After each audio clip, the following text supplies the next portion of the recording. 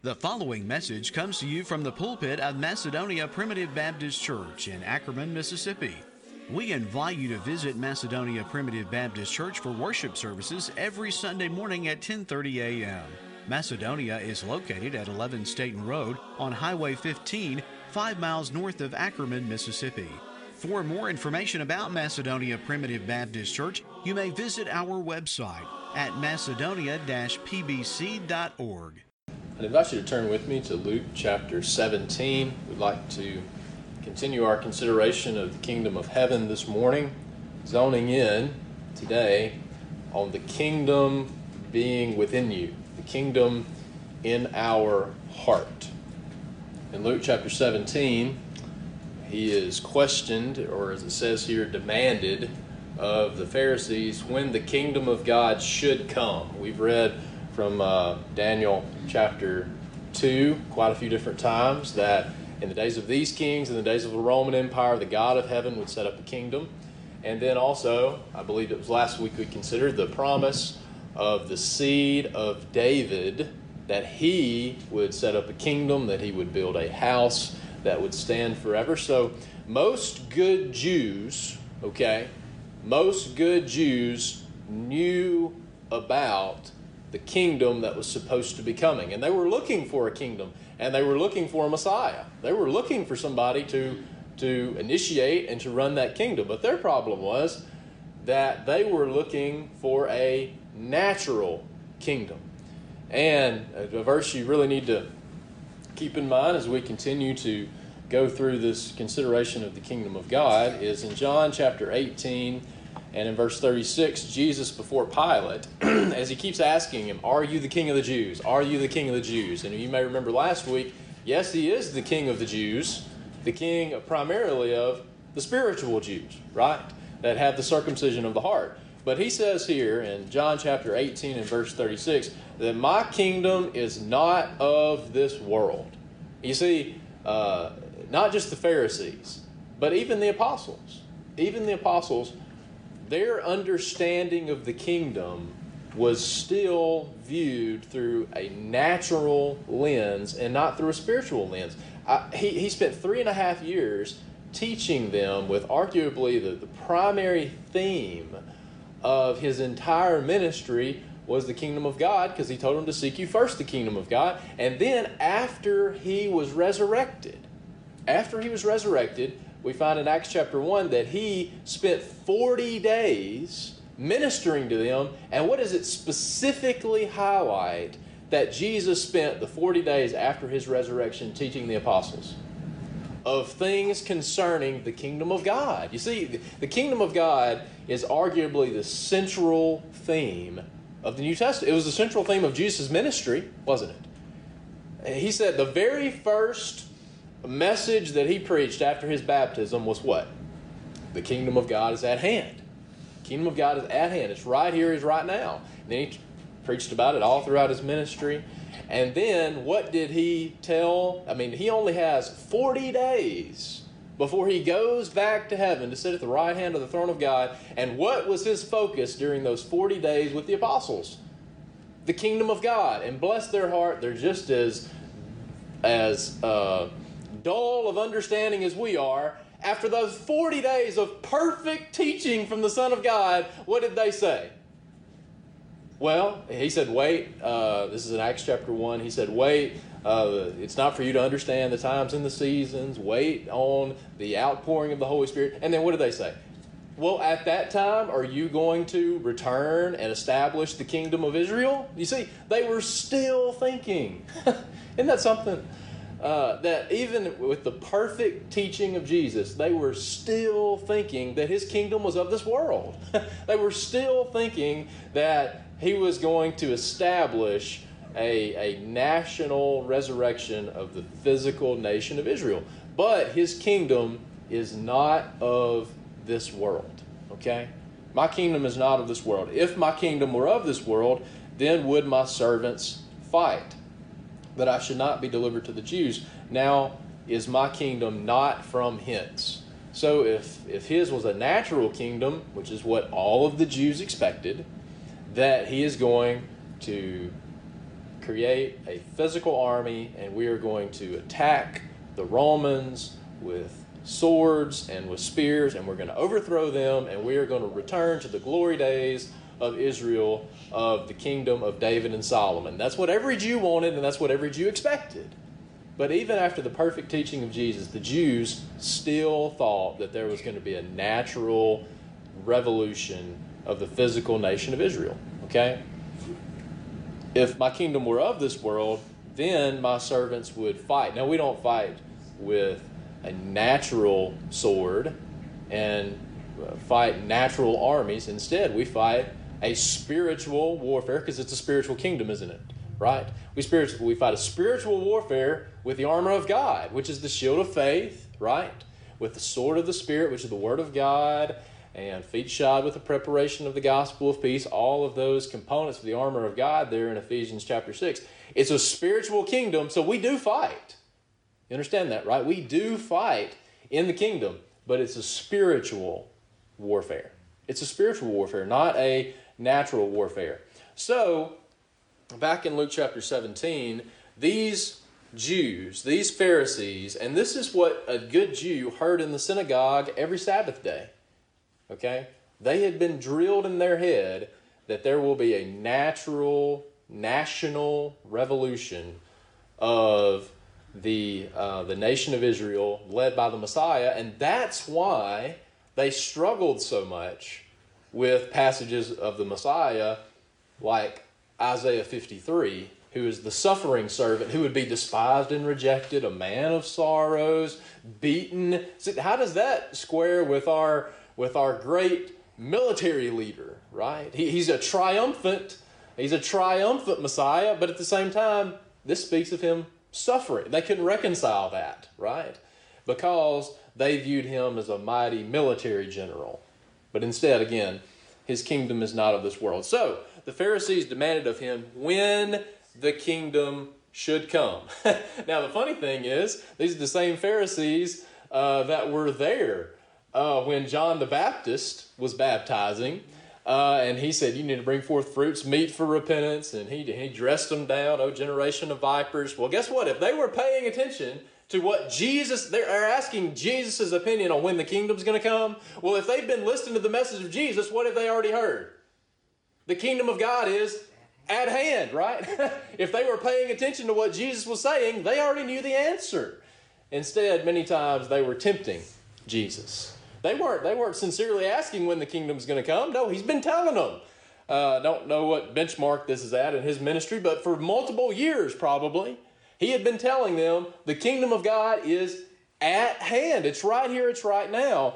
But they ask him one more time when the kingdom should come. The kingdom of God cometh not with observation. Neither shall they say, lo here or lo there. For behold, the kingdom of God is within you. The kingdom of God is within you. Now, why is the kingdom of God within you? Well, one of the main reasons that we hope to build on is the fact that the King resides within you, right? Christ in you, the hope of glory. I'm so thankful for now that we've turned the calendar to 2022 and COVID's simmered down a little bit, that we're getting back into what we would maybe consider a normal church annual meeting season. And I tell you, it's been such an interesting 2-year period that we've been in. And I'd just like to say for Macedonia, I'm thankful that we've been blessed so much more than other churches have, because we held our own during this 2-year period. The people who didn't come before, they still don't come. The core that is always here, I hope, has been strengthened in the midst of that. But most churches have been severely damaged, maybe irreparably damaged, and during this last 2-year period. And I'm very thankful that we have been hopefully sustained to not lose any ground. And if we didn't lose any ground, we really gained it. It's just been such a difficult period for churches and for the kingdom. But I was thinking, what a blessing it is that now we're kind of getting back into that and the opportunity to visit and to fellowship. And I think the Lord is just blessing in a special way because of the cold, difficult season that we've been in the last 2 years. Just because sometimes you go through winter seasons, right? And it's just been a difficult 2 years, hasn't it? And isn't it great to maybe see a little bit of spring blossoming in that, and the special presence of the Spirit in quite a few of these meetings, but ours in particular, but our other sister churches we've had a chance to visit. But I had the thought yesterday, as I guess when we were driving back, and very blessed, just spirited services at Sulphur Springs, and we thank the Lord for that. But I was thinking to myself that, you know, there could be someone sitting in that physical location, but if they're not born again, they don't understand and they can't feel. It says in John chapter 3 that unless you're born again, you can't see the kingdom of God. You can't experience the kingdom of God even if you're in the right physical location. The only way you can experience that is in your heart and in your soul that has been quickened, that's been regenerated, and that the King resides in your soul. The only way you can feel that amazing presence of God in the kingdom of heaven in the worship service is if God has already born you again. But if you're unregenerate, it doesn't mean anything to you. You can be in the right physical location, is what I'm saying, okay? And there's a lot of preachers' kids that have been called to the ministry that have a very similar story, that my parents drugged me to church, and the preaching was just dry, and it didn't mean anything to me. But then there came a time when that changed, you know? And I wasn't antagonistic toward the preaching by any means, but I wasn't really zoned in when I was 7, 8, 10 years old. I don't know when I was born again. I tend to think maybe it was around age 12 to 13 where I had a real desire at that time to join the church and desire to read my Bible. And I saw some fruits that maybe that's when I was born again, but I don't know the exact moment I was. But if that is the case, there's a high probability that I wasn't born again as an 8-year-old, okay? Now, there's a lot of 8-year-olds that get a lot out of the worship service. Praise God for that, right? To see those little kids just soaking that up. But there's a whole lot of other little kids that don't get that, right? What I'm saying is they're in the right physical location. They're in the right physical location, but they can't experience the kingdom of heaven. Why? Because the kingdom is within you. It's not low here and it's not low there. I like the interaction that Jesus had with the Samaritan woman in John chapter 4, where she viewed true worship based solely on physical location, right?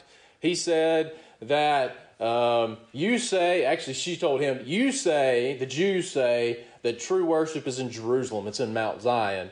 But we believe that we worship in this mountain, referring to Mount Gerizim there with the Samaritans.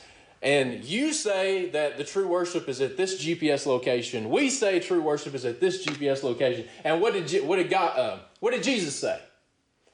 God seeks those to worship him in spirit and in truth, right? Okay, so what's the first requirement there? Worship in spirit. That's why you have to have the Spirit within you to be able to worship in spirit and in truth, right? That's the first requirement, isn't it? But I want you to understand that it's not based solely on physical location. And it cometh not with observation. We can't see everything with our natural eye, but yet there's an aspect of the natural environment that we can experience it too. I mean, this is the house of God, the assembly of the saints, and we know that there is a physical location that we can go and the church can assemble here, and because of past experiences, we have felt the presence of God and we have felt the kingdom of heaven in a physical location. So you can't just necessarily just close your eyes and, meditate all the time and say, Lord, give me the presence of the kingdom of heaven. No, you go to certain locations where you know the Lord is going to manifest his presence. However, what I'm telling you is that is not solely determined by the four walls of 11 Staten Road, right? There are many children of God in times past due to persecution that did not have a physical location where they worshiped, right? They worshiped in homes, they worshiped in caves, they worshiped in all these locations, but I guarantee you they felt the kingdom of heaven. You see, they felt the kingdom of heaven. There's not necessarily anything more naturally, chemically different from the sheetrock here in this building than there is in anywhere else, right? There's not anything chemically different. What makes it special? It's the assembly of the saints, you see?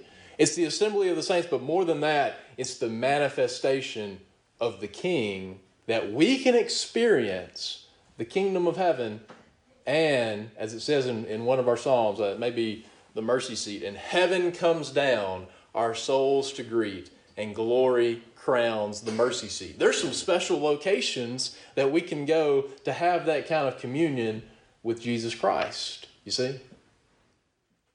However, I want you to understand it is not limited. It is not limited to the church building. It's not limited to even the assembly of the saints. Because the kingdom of heaven and the kingdom of God is so much more dynamic than just the church assembly that we have in the New Testament. What's special that we want to see this morning is that there have been children of God that have been restricted from the assembly of the saints. We spent a lot of time talking about the church last year, didn't we?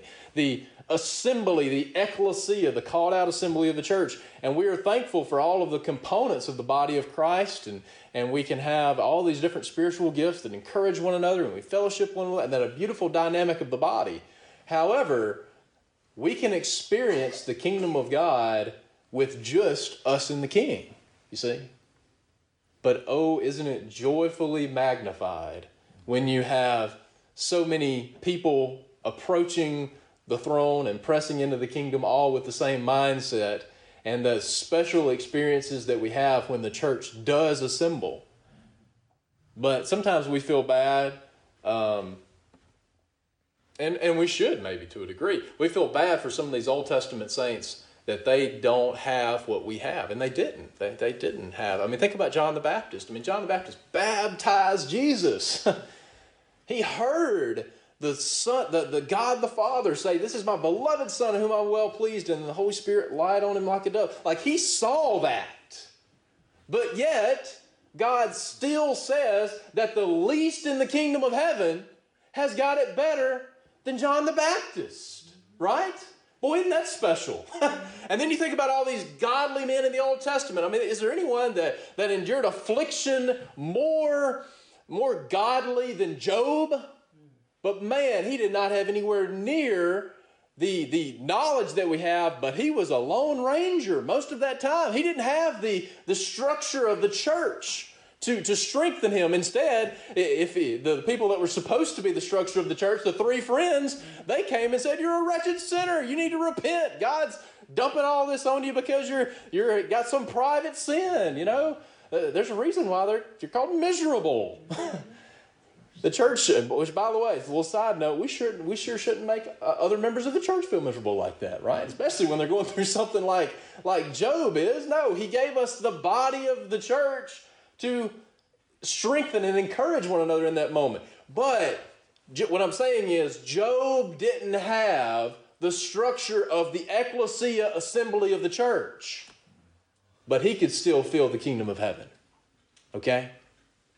He could still feel the kingdom of heaven. He could feel communion with God even when he was essentially by himself. His wife, his kids died. His wife turned on him. His three best friends said, "You're just horrible and you need to repent." All he had was the Lord. Eventually, there's a young man that shows up a little bit later that encourages him a little bit. But then the guy who is essentially rebuking the three miserable comforters, he gets around to rebuking Job at that point too. So Job's by himself. is what I'm saying. But he had the communion and the presence of God within him that he can experience the kingdom of heaven. And again, we have it.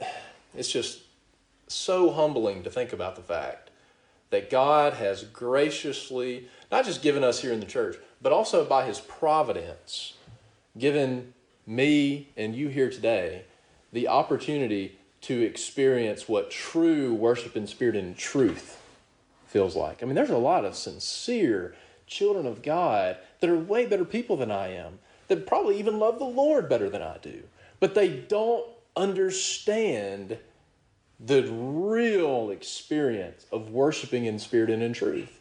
They're living out a diluted experience of discipleship. Those are people today, but how humbling is it that literally we have it better than Abraham and David and Solomon and all of these godly men of the Old Testament? How could God be so gracious to us for us to have a more close and sincere experience of heaven right here in our life today, that he gave it to us when they are so much better than us, and they deserve it way much better than we do, right? You see? But God has been so gracious to allow us to experience the kingdom of heaven in a special way. They had the kingdom of heaven with the knowledge and the setting and the understanding that they had in that day. But it's nothing compared to the New Testament kingdom where we have the knowledge. We have the knowledge. Let's go to Colossians chapter 1. And again, we were saying that we have so much more knowledge that gives us a better understanding of this kingdom. In Colossians chapter 1 and in verse 26, it says there were some things that were hid from the view of people in the past. Verse 26, even the mystery. I mean, it was a mystery to many people in the Old Testament. They didn't understand it. Even the mystery which hath been hid from ages and from generations, but is made manifest to his saints, to whom God would make known what is the riches of the glory of this mystery among the Gentiles, which is Christ in you, the hope of glory. Going back to Job, he had the king residing in his heart. But he said, I know my Redeemer lives. But he didn't know his Redeemer's name. You know that? Job didn't know the name of Jesus Christ of Nazareth. Now, he knew the king, didn't he? He knew the king, and he knew that I'm a wretched sinner, and somebody's got to redeem me. So therefore, I have a Redeemer. But he did not know the Redeemer's name. You see? He could not say what we can say simply by reading Colossians 1:27. He could not say, Christ in me, the hope of glory. He couldn't make that statement. But he knew he had a Redeemer in his heart, and he loved that Redeemer, and he said, I'm going to see him with my own two eyes. Isn't it good that God is so gracious to his children that live in gospel ignorance? That they can have a vision of the King, right? They can have a vision of their Redeemer and a hope of the resurrection. But, boy, isn't it so much better when that hope is informed hope, right? When the gospel gives you knowledge. To know, not just that I have a Redeemer and I have a hope that I'm going to see him, but then to say that Redeemer's name is Jesus Christ and he lives in your heart, and then to know a little bit about the resurrection of the dead, right? That's what he had a hope that I'm going to see him, but I don't really know how. I don't know how I'm going to be just. I'm so of a truth. But how can a man be just with God? How's it possible? Well, the New Testament and the Bible tells us how it's possible. We have that knowledge that Job didn't have. So that is a realization that has been hid from God's people for a period of time. But it was revealed when Jesus came, which is Christ in you, the hope of glory. And I'll tell you, that's just really something to meditate on. I'd encourage you to do that this week. And just like the Trinity and just like a lot of other things, I sure can't understand that. Jesus said many times in his ministry that I'm going to the right hand of God the Father. I'm going to heaven. But then he also said, where I am. Okay, God's everywhere present. He's nowhere absent, right? Jesus was God manifest in the flesh in a physical body of a man for 33 and a half years. But at the same time, he was still in heaven. And at the same time, he was residing in the heart and the soul of every single child of God in this world. Boy, that is a dynamic God, isn't it? that resides inside the heart of every single child of God at one time. Christ in you, the hope of glory. Romans chapter 14. And this is in the middle of a context of Christian liberty and people putting too much emphasis on physical things, just like how the Pharisees put too much emphasis on a physical location. They were putting too much emphasis on the physical meat and drink. Some of it was meat sacrificed to idols, and some people had knowledge and some people didn't, and some people had enough Christian liberty and understanding to say, I can partake of this and thank the Lord for it, and it's not sinful. But other people said, oh, no, that's horrible, it's horrible, and that's sinful to do that. Okay, well, you need to be, as he says later on in this chapter, you need to just be fully convicted and convinced in your own mind. Okay? Wherever your conscience burdens you, you follow the convictions of that conscience. But what you don't become is a legalist to say that it's all about meat and drink. This is what he goes on to say here in Romans 14, verse 17. For the kingdom of God is not meat and drink, okay? He's saying, look, this is Christian liberty, and you have to determine the convictions of your conscience and follow the convictions of your conscience, but you also don't judge or think down or get a haughty attitude towards someone else who says, I can exercise this Christian liberty, okay? So the kingdom of God and real authentic discipleship is not determined by whether you eat or don't eat food. Okay? The kingdom of God is not meat and drink. What is the kingdom of God primarily experienced? But righteousness and peace and joy in the Holy Ghost. Now, where does the Holy Ghost reside? Within you, right? The kingdom of God is within you. Jesus Christ is perfectly one with the Holy Ghost. And righteousness, peace, and joy in your heart. That is the expression, the experience of the kingdom of God. Okay? Now, we can go to a physical location, like I said, a worship service, fellowship with the saints. We can go to a physical location to experience that. But you feel that presence of heaven. You feel that presence of the King in your heart. I mean, can you relate to this? Have you experienced when you've communed with God privately, certainly, but when you've communed with God in a special way in a Holy Spirit anointed worship service, and the only thing you can really say is, my heart is full.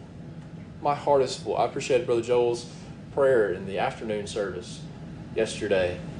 That only thing we can say is, my cup overflows. That's how your soul feels, right? And what's it overflowing with? Righteousness and peace and joy in the Holy Ghost. And I'll tell you, that's what the kingdom is. Kingdom is joy in your heart. Overflowing joy in the heart. And you know what? That is a taste. That is the earnest of our inheritance that we're going to have in heaven. And boy, if that joy of the Holy Ghost just bubbles and overflows out of our heart right here, right now, man, I can't imagine what the joy that's going to flow out of our heart in heaven, the fullness of heaven, is going to be like when you multiply that little bit of joy we have right now times infinity, times 1 billion. Man, that little bit of, and it's so satisfying to your soul right now. Oh, man. How amazing, how beautiful heaven must be, right? But I feel that joy in my soul right now and say, man, that's the kind of joy that I'm going to feel when I see my Savior face to face, right? But you experience that within you, okay? you experience that in your soul. You experience that joy in your heart and in your soul, okay? Okay, let's go to Matthew chapter 8. And we said before, first of all, we should be very, very humbled and gracious and thank the Lord that He's been so kind and loving and gracious to us that we could experience the kingdom of heaven and have more of an understanding of what eternity will be like than so many of His children did not have to the degree that we have it here today. But I want to highlight a couple instances where people were by themselves, but they experienced this special presence of the King in the kingdom of heaven. And that's great, but we've got it even better than that when it's magnified by so many children of God assembling together in the context of the church. And the Spirit of God and the joys of heaven is poured out in an even more manifest way here today. In Matthew chapter 8, He has just healed the centurion's child here, and the centurion was a Gentile, okay? And He says in verse 10 of Matthew chapter 8, Jesus says, "Verily I say unto you, I have not found so great a faith, no, not in Israel." Okay, so he's a Gentile. He's commending the great faith of this centurion, requesting Jesus to heal his son, and he was healed. But then he says in verse 11, "And I say unto you that many shall come from the east and the west, and shall sit down with Abraham and Isaac and Jacob in the kingdom of heaven." Now, again, many Jews, their idea of not just the kingdom of heaven, but even God's love was solely restricted to the circumcision of the flesh, the physical lineage of the Jews. Okay? So then, therefore, Jesus says, I have found faith is an evidence. Okay, you think, Jews, that God only loves the Jews. Well, I found great faith in a Gentile. Faith is a fruit of the Spirit. That means God has a people outside of the Jews, right? Okay? But not only that, not only does the centurion exhibit that God has a people outside of the Jews, but many shall come from the east and the west. There's going to be a whole bunch of Gentiles coming into the kingdom. And they can, this is a very interesting spiritual, figurative mindset for us to have in the kingdom of heaven, that we can sit down with Abraham and Isaac and Jacob, and what's the common denominator that we can sit down and fellowship with them? In the kingdom of heaven. Now, I'm not going to see Abraham till heaven. I'm not going to see physically Abraham until we are in heaven together. But we can have a fellowship with the King and with Jesus in the same way that he had a fellowship with the King, and we can fellowship with them in a figurative sense as we fellowship with Jesus the same way that they did, okay? If we go back to Genesis and see, think about Genesis chapter 18, where 3 people came to the plains of Mamre, and they go and they prepare them a meal, and then we find out that 2 of them, which are angels, they go to Sodom and Gomorrah. They're going to destroy the Sodom and Gomorrah. But then there's another one that stays, who is addressed with the capital Lord, the Jehovah God. So God came and fellowshipped in the home of Abraham, in the home there being his tent, right? He came and he fellowshipped with Abraham in his home when Abraham just, it says in, Hebrews 13, to be not forgetful to entertain strangers, because you can entertain angels unawares. Well, I think there's a lot of lessons to that, but particularly Abraham. I don't think that he knew that was God taking physical form for a moment and coming there into his tent. I think that was just how he treated all three. Three random people show up at outside my house. What am I going to do? I'm going to bring them into my house. I'm going to feed them. I'm going to show love to them. I'm going to wash their feet. I'm going to show love and kindness to them. And oh, by the way, when he did that, two of them were angels and one of them happened to be God. How about that, right? But isn't that kind of the same kind of language that we see, such as Revelation chapter 3 at the church at Laodicea? If any of you, I'm knocking at the door of the church, right?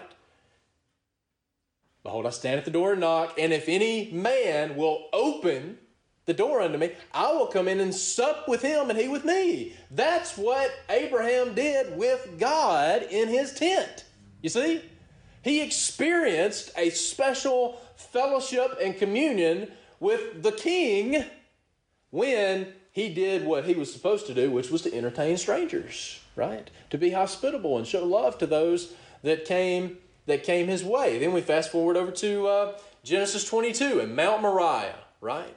Where he sees figuratively Jesus Christ as he's told to sacrifice Isaac, and then Isaac says, where's the sacrifice? And then the great language that Abraham uses there, that God shall provide himself a sacrifice. And then he's just about to take the life of Isaac, and then an angel stops him, and then he sees a ram caught in the thicket, and then he takes the ram takes the place of the son, the ram takes the substitution, takes the place of Isaac, and then he kills the lamb. Now, by faith, Abraham was able to see something different than just the natural events that were occurring right there. Okay, John chapter 8, and in verse 56, your father Abraham rejoiced to see my day, and he saw it and was glad. You know, by faith, Abraham, there on Mount Moriah, which, by the way, that's the exact same mountain range that Calvary was on.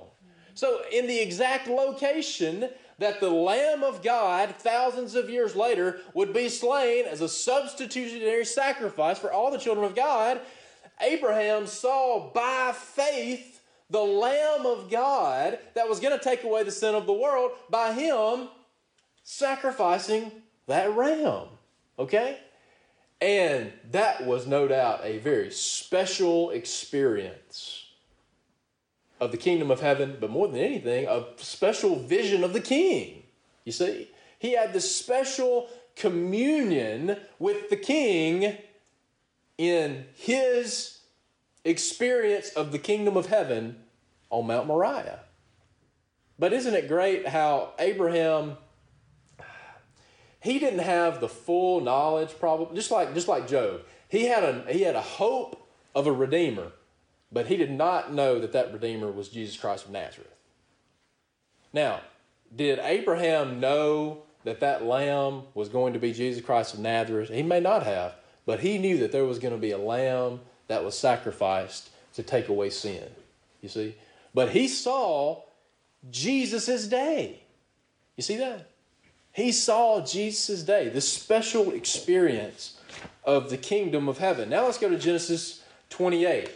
I'm sure Isaac has some good, it says Abraham and Isaac and Jacob. I'm sure Isaac has some good experiences, but I didn't think of a good one to highlight, and we don't have time to really consider it anyway. But look at the special experience of Jacob of the kingdom of heaven in Genesis 28.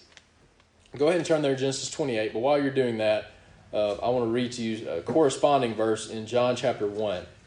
In John chapter 1, as Jesus Christ has called Nathanael, when I saw you under the fig tree, I called you, and he said, based on him knowing him under the fig tree, he acknowledges that he's the Son of God. And then he says in verse 50, because I say unto thee, I saw you under the fig tree, believest thou this? Thou shalt see greater things than these. Now he followed him in the kingdom of heaven, right?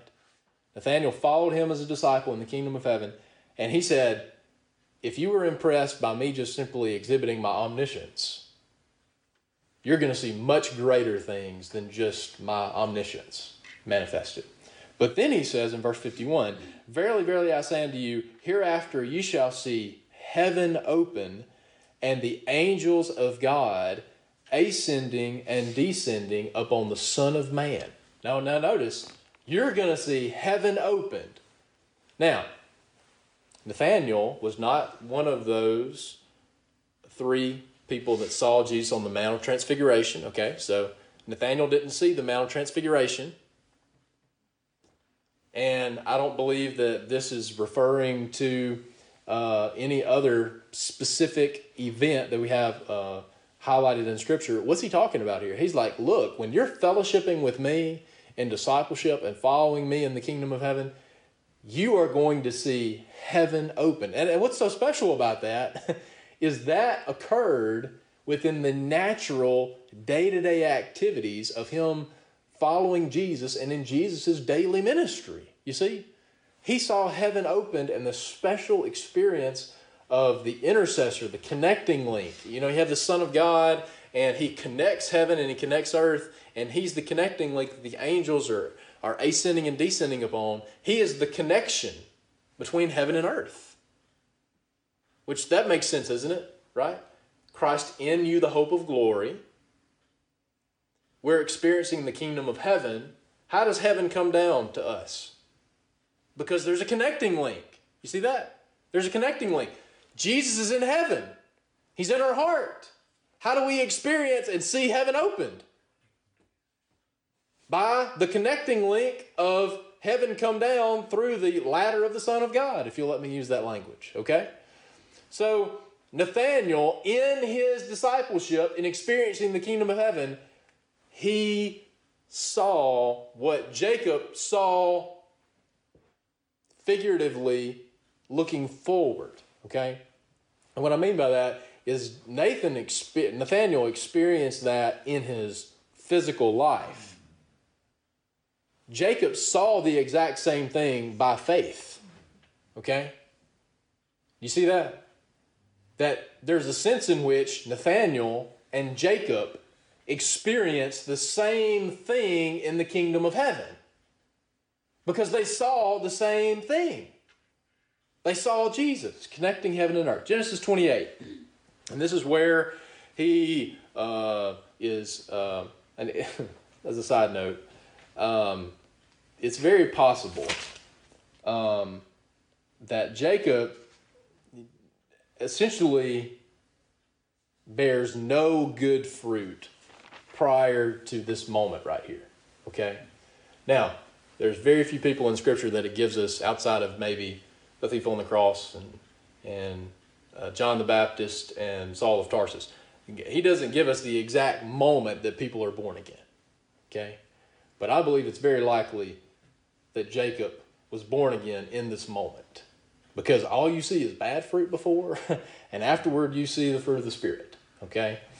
So the whole reason that he's even in this scenario is because he's tricked his brother multiple times, he stole his blessing, and now Esau said, "I'm going to kill you," and Mama said, "Why don't you go stay with the relatives?" Mama said, "Why don't you get out of town?" Okay? He's fleeing for his life because he's a dishonest supplanter. Now, I think that's a good thing to be reminded of too, because it's not about how good we are. We're going to see the thief on the cross in just a minute. He's in a really bad spot right now. And it's solely because of his own sin, but that is where God sees fit to manifest himself in this special way to Jacob, maybe even borning him again. So he is on the run from Esau, so he's not killed, and then he's sleeping on a pillow of just a rock. Verse 12, he dreamed, and behold, a ladder set on the earth, and the top of it reached to heaven. Behold, the angels of God ascending and descending on it. Now, who was that ladder? It was Jesus. You see, it was the King.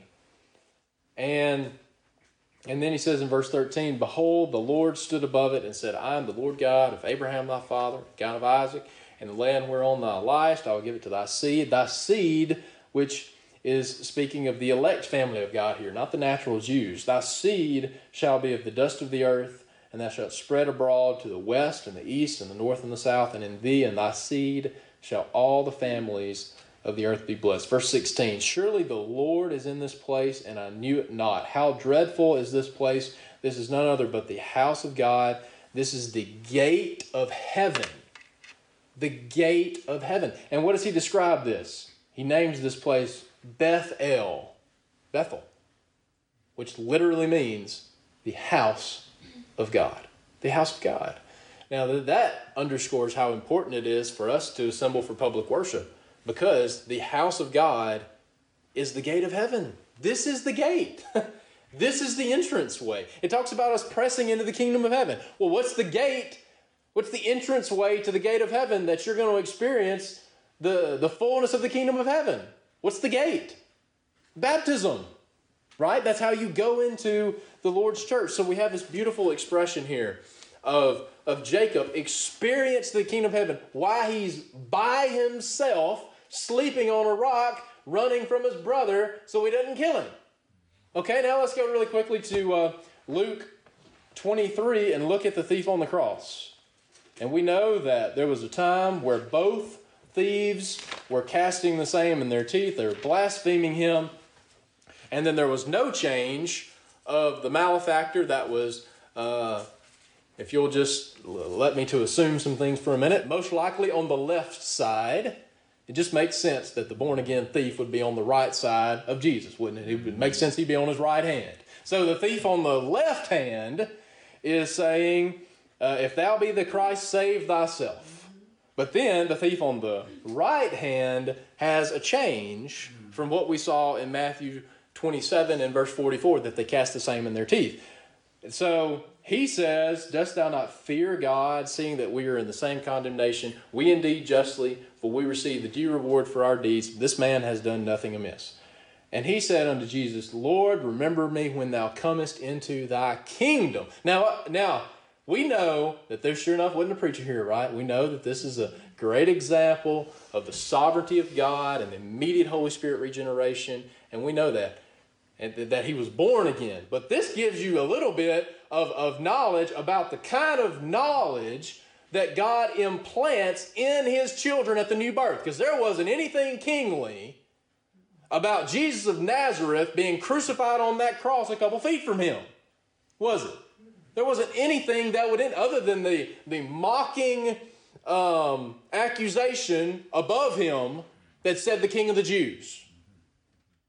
That was the only designation that would even indicate he was a king, is this blasphemous, mocking title that was above him. How did he know that this man was a king and he was going to his kingdom? The Holy Spirit taught him that in his heart. And he had a hope. He had a hope that you are going somewhere that I want to be at. Jesus, you're going into your kingdom, and Lord, please remember me. Lord, please remember me when you're coming. And that tells me that he believed he was a king. He had a knowledge of the king. And just like how Stephen, has this picture of Stephen when he's being stoned and he's about to die, and he sees this beautiful vision of the king. I mean, what an amazing experience that he had of the kingdom of heaven right there, right before he died. But I just tend to think, you know how he was almost so filled up with the Holy Spirit that he couldn't even really feel the stones that were killing him. We don't really know what happened with this thief. We do know that he didn't give up the ghost like Jesus did. So that means that they would have broke his legs and he would have suffocated to death. Okay? But you know what? I just tend to think that he was probably like Stephen, and he didn't hardly feel any of that. He didn't feel any of that physical pain. He didn't feel any of the physical affliction of him losing his life. Why? Because I'm making liberties here, and you take it for just that. But it wouldn't surprise me one bit if the Lord opened heaven a little bit for that thief to see that kingdom, to see the joys of heaven. He opened a glimpse for Stephen for a minute, and I just tend to think he may have done that for the thief too. Because he had a clear vision that Jesus, you're going to a kingdom. You're a king and you're going to the kingdom. And Lord, please remember me. Now, this is the final destination of the kingdom of heaven, isn't it? Right?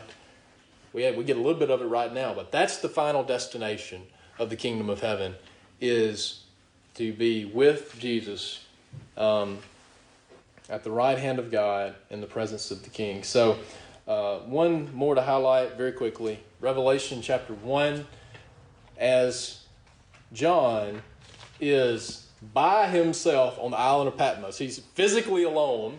He is isolated. We talked about the church not having the assembly of the church. Isn't it great to have 20, 30, 50 people to be able to fellowship with and encourage one another, and the blessing that we have in the church? But that thief, he didn't have the church, did he?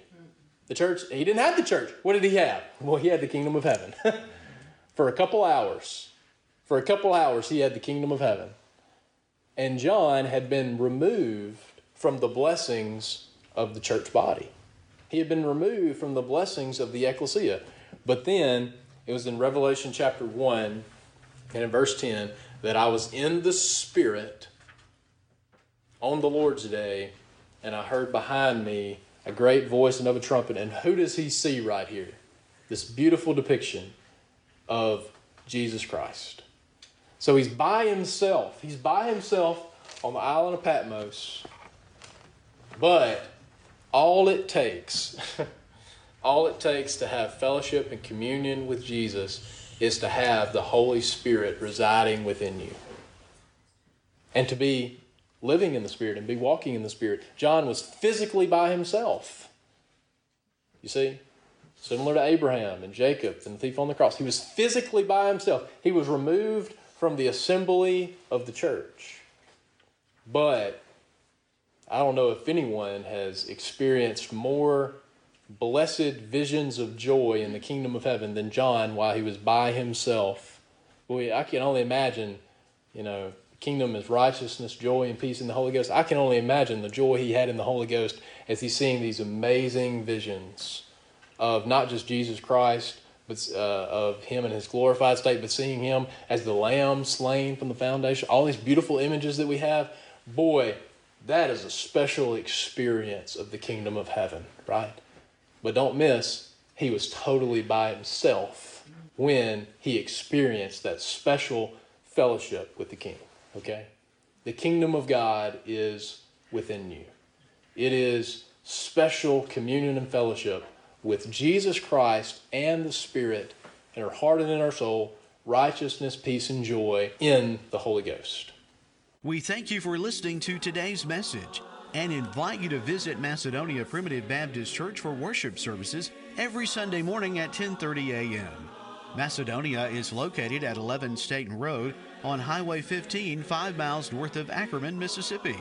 For further information about Macedonia Primitive Baptist Church, you may visit our website at macedonia-pbc.org.